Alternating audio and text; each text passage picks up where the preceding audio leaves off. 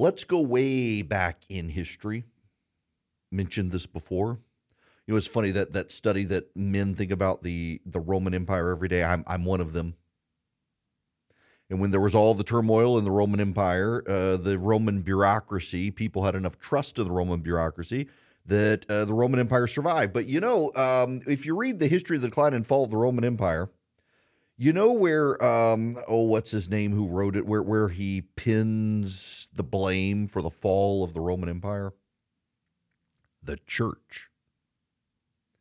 He blames the church. Now, why? Well, because according to Edward Gibbon, that was his name, Edward Gibbon, the wise and the smart served the empire.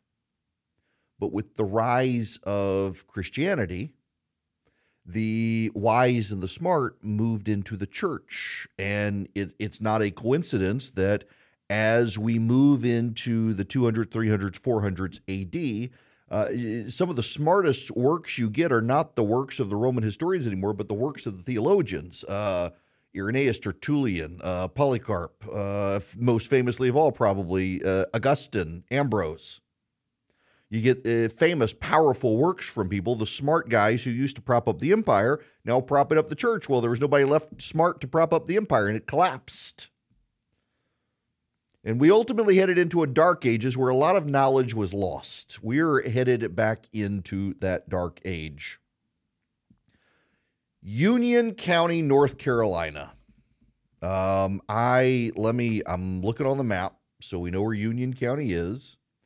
Union County, North Carolina is south of Charlotte, North Carolina. It's right on the state line with South Carolina. Union County, North Carolina, the county seat is Monroe, it appears. Wesley Chapel is there. Marshville, Wingate, Unionville, Union County, North Carolina. Just you head south on US 601, you head into Union County, North Carolina. They've decided to ban fluoride in the water because a group of angry know-nothing activists, and they are know-nothing activists, have convinced them, despite pretty much every dentist in the county coming out saying this is a bad idea, they've decided fluoridation is a bad idea. You know, it turns the frogs gay or whatnot.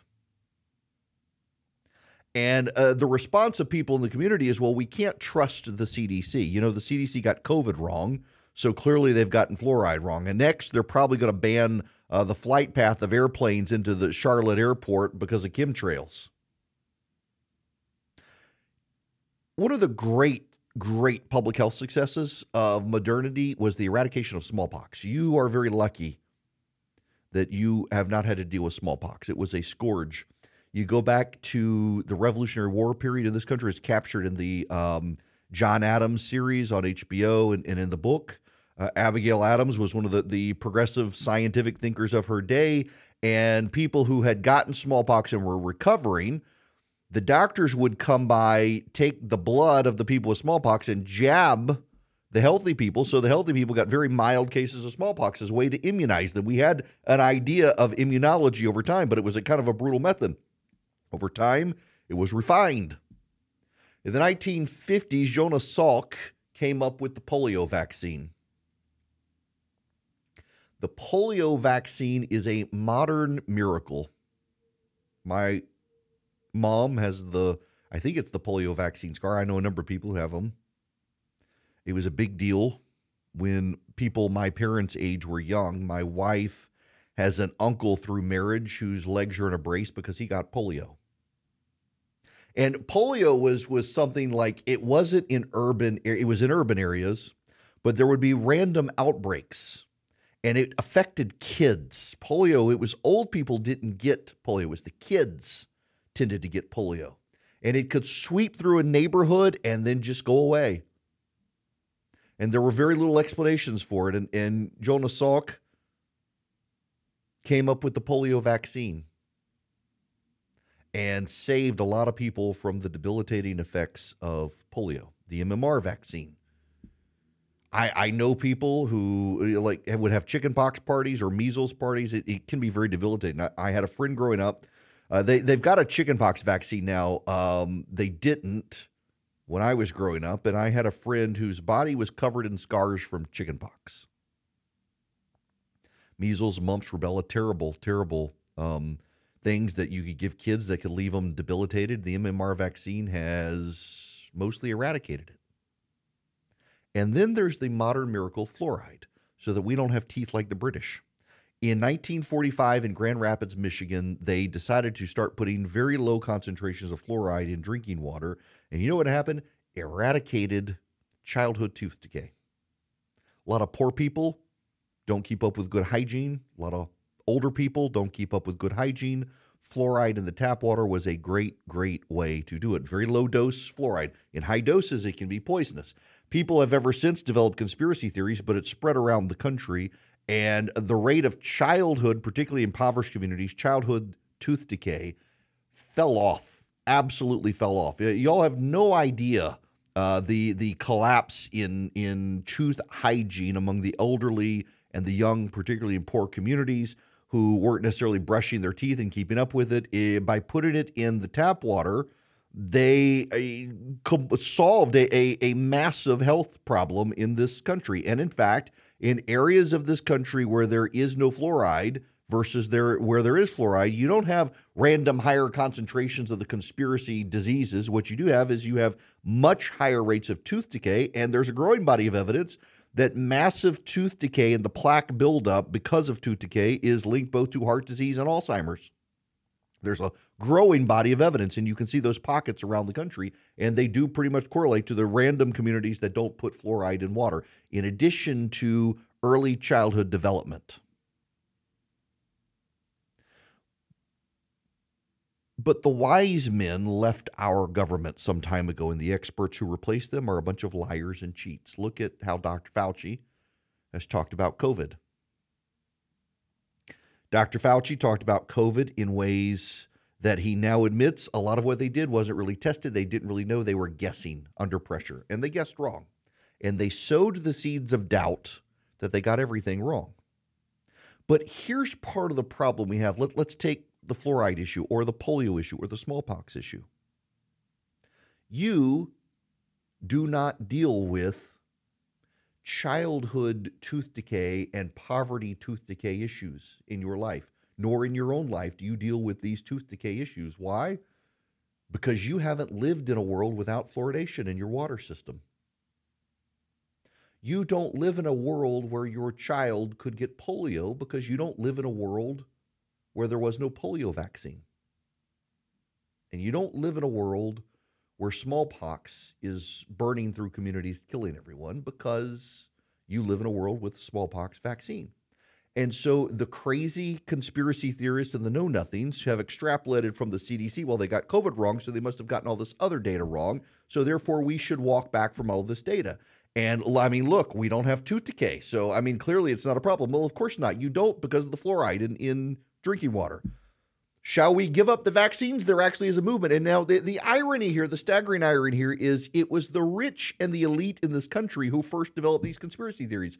The idea of fluoride in your water causing problems actually comes from rich people in Hollywood and in New York City, not from the poor, not from the middle class. The skepticism of the MMR vaccine causing autism comes from the rich and the well-off. It's now descended into the middle class. So many of the bad ideas of America, from how to live your life to drug use to abortion to a single-parent household, they're all ideas that stem from the very wealthy who have the money to afford to live this lifestyle, and it trickles down to the poor and the middle class. And the fallout wreaks havoc, and it's taking advantage of a growing distrust of people in this country. We're turning into a dark age society because we're forgetting the things that worked. It's not just the right. I mean, for everyone who can trot out a doctor to tell us that fluoride actually causes frogs to become gay, there's a doctor who will tell you that our gender and our sex are different things, and if your sex and your gender don't align, then it is medically necessary to align them through surgery and drugs.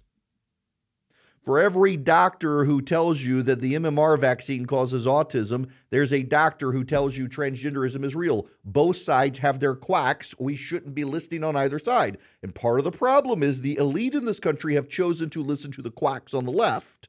And so the quacks on the right now get people on the right to listen and say, look at how they're listening to all these crazy people. You know that a boy cannot become a girl. And they're listening to these people. Therefore, you should listen to me when I tell you the smallpox vaccine gives you autism. We should stop taking it. And then they point to the other things the government has gotten wrong, like all the years of studies on the food pyramid or don't eat eggs, all the things that the nutritionists have gotten wrong over time. Much of that, by the way, wasn't the nutritionists and much of it wasn't the scientists. It was the media hyping studies, changing people's perceptions when the studies were not actually completed or there were contradictory studies the media didn't pay attention to. The media and the elite have led us down this road, headed us into a dark ages in this country where we're regressing. On economic data, we see it there too. Seattle, Washington decided to put a $5 fee on delivery apps to cover drivers' living wages. Sales have been cut in half. Drivers can't pay rent. Many of them are giving up being drivers for DoorDash and Instacart because they can no longer make ends meet because the city of Seattle very helpfully added a $5 fee. They forgot how basic economics work. In Los Angeles and California, they've jacked up the minimum wage on fast food workers. Guess who's the highest rate of job loss in California? Fast food workers. Surprise. Or in Portland, Oregon, where they decided they would decriminalize drug use, and now there's a public health crisis because of drug use. Surprise. All of these things we could have predicted. Enforcement of laws. In Washington, D.C. now, there are more crimes and carjackings and murders than anywhere else in the country. They ban the law-abiding citizen from carrying a gun in public. They don't arrest the criminal operators. And so guess what's happening there? We have forgotten as a society how to basically operate, which leads me to the border. We are a sovereign nation, and sovereign nations control their borders. The Democrats would have us believe without this new border deal, the President of the United States, who is the Commander-in-Chief of the American military, has no power to secure the border, despite a very clear piece of legislative language in the United States Code that specifically says in the here and now, the President of the United States has the power to secure the border.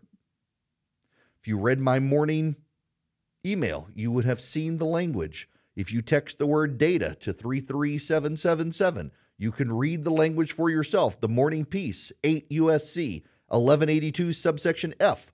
Whenever the president finds that the entry of any aliens or any class of aliens into the United States would be detrimental to the interests of the United States, he may by proclamation suspend the entry of all aliens or class of aliens as immigrants or non-immigrants or impose on the entry of aliens any restrictions he deems appropriate. The elite have lied to us so much for so long about so many things, and they have failed at the basics. They've allowed the conspiracy theorists to take advantage of it. And the conspiracy theorists are about to sabotage basic health in this country because they would rather believe the conspiracies than believe the data. If the scientists get it wrong, we have the data to see. That's how we know that they got so much of COVID wrong, because the data doesn't hold up. We have the data on fluoridation of water. We know it actually works. We have the data on these vaccines. We know they actually work. And we have the data on the border. We were in a crisis when Democrats were telling us we weren't. We're still in one. They have the power to do something, but they don't do it. By the elite and our government officials lying to us for so long and refusing to do the basics right, they have ceded the ground to the know-nothings who will drag us back into the dark ages to scratch a conspiratorial itch. We need our government officials to realize they've got to restore trust. And the way they begin to restore trust is very easy. Do small things well, and the public will then trust you to do big things well.